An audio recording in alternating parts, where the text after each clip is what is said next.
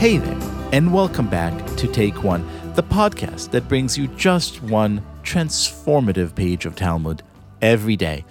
Our guest today, returning after visiting us just a few days ago and correcting us, or me, as to the pronunciation of his name, is the great, the friend, the wise Rabbi David Bashevkin.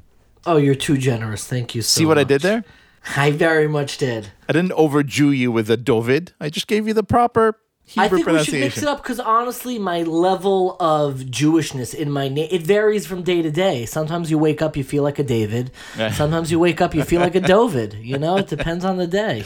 Depends on how Jewish you feel that day. Exactly. And so I hope that today you're feeling very Jewish, Dovid, because I know that you are the world's foremost Jewish sinologist, expert on sin. You wrote an incredible book that I'm saying this now for the third or fourth or eighth time, but I can't say it enough. Every single listener to this podcast needs to go to Amazon right after you listen. You're too kind. And buy it. It's called Sin-a-Gog. It's a great and entertaining and edifying and illuminating meditation on Judaism's ideas about sin and failure. And yet today, I came across this discussion between the rabbis, Rabbi Yochanan and Reish Lakish, who kind of put what I felt was an interesting caveat to the concept of sin. Let me read a short passage. A dispute between Amoraim was stated with regard to one who ate 2 olive bulks of forbidden fat in one lapse of awareness and became aware of the transgression of eating the first olive bulk and then became aware of the transgression of eating the second. Rabbi Yochanan said he is liable to bring 2 sin offerings, 1 offering for each transgression. And Reish Lakish said he is liable to bring only 1. And so the rabbis seem to have a discussion here that's predicated on the notion of yedi'ah, or knowing, your consciousness, your awareness of the sin that you've committed, somehow seems to suggest to them plays a very big part in your actual liability for the sin. Explain this. So this is a really important concept, and I kind of love the language, the Talmudic language of a yediyah, which is hard to translate, a knowledge, a consciousness. It's definitely a part of it. But it's basically saying, and they both really agree to this underlying principle, if you do something with complete unawareness, that kind of falls outside of the boundaries of what we would consider a typical sin. When you finally become conscious of it, the question is, how are you liable for that accident? Are you liable for it as one lapse, or is each of the different mistakes that you made during that lapse considered its own action? And that's the dispute between Rabbi Yochanan and Reish Lakish. But I think the underlying assumption is very important, and that is that underlying all of sin is the need and the assumption that you need a yediyah. It's not just in legal terminology, in actus reus. It's not just a action that is enough to hold somebody liable. There needs to be some consciousness and awareness of the sin itself. And I think that underlies this passage as well. We could have several very fascinating discussions here. One obviously would be from a legal standpoint, as you just mentioned, the other from a philosophical standpoint, and kind of comparing this to Kant's categorical imperative. We could go really deep, but I want to take it on a much more kind of emotional, personal level.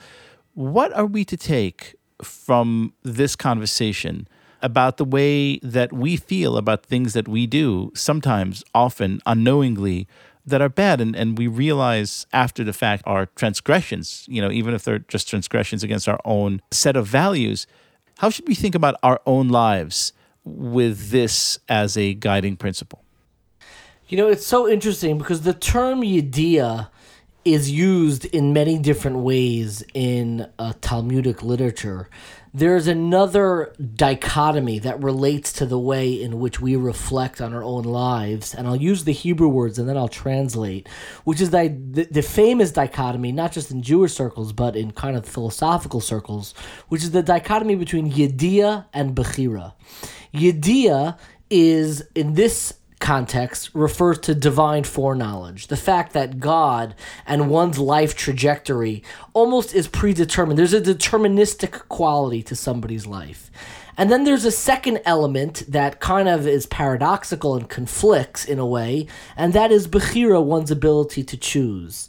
And I think that in almost a larger analogous way, both of these are always operating in the course, in the narrative of our lives, where we make decisions and sometimes it's right and sometimes it's wrong and sometimes we regret it and sometimes we're frustrated and we look back and it's, it may be difficult and it's great on us, but there's always a separate track. And that is the idea, not in the Talmudic sense that we're discussing now, that you knew about it, but there's the idea that there is some overarching narrative, some overarching divine path that you are being guided towards.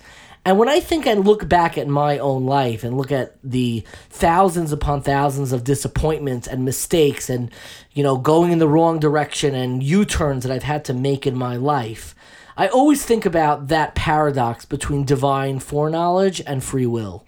And that I know that free will, and that when I kind of look forward in the decisions that I have to make in my life, it's messy, it's confusing, it's never going to be perfect.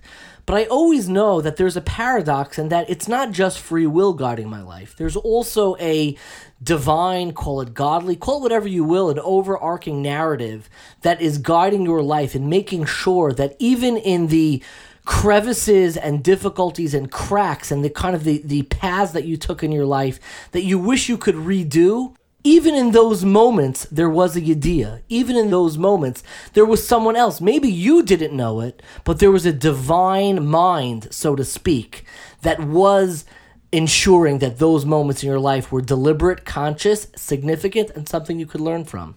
I love this, and this brings to mind one of my favorite Hebrew phrases, Hakol tzafui v'hareshut netuna. Everything is foreordained and permission is given.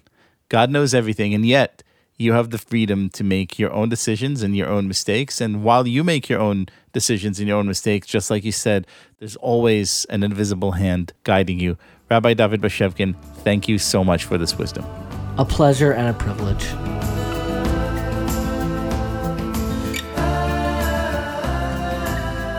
This has been Take One, a production of Tablet Magazine.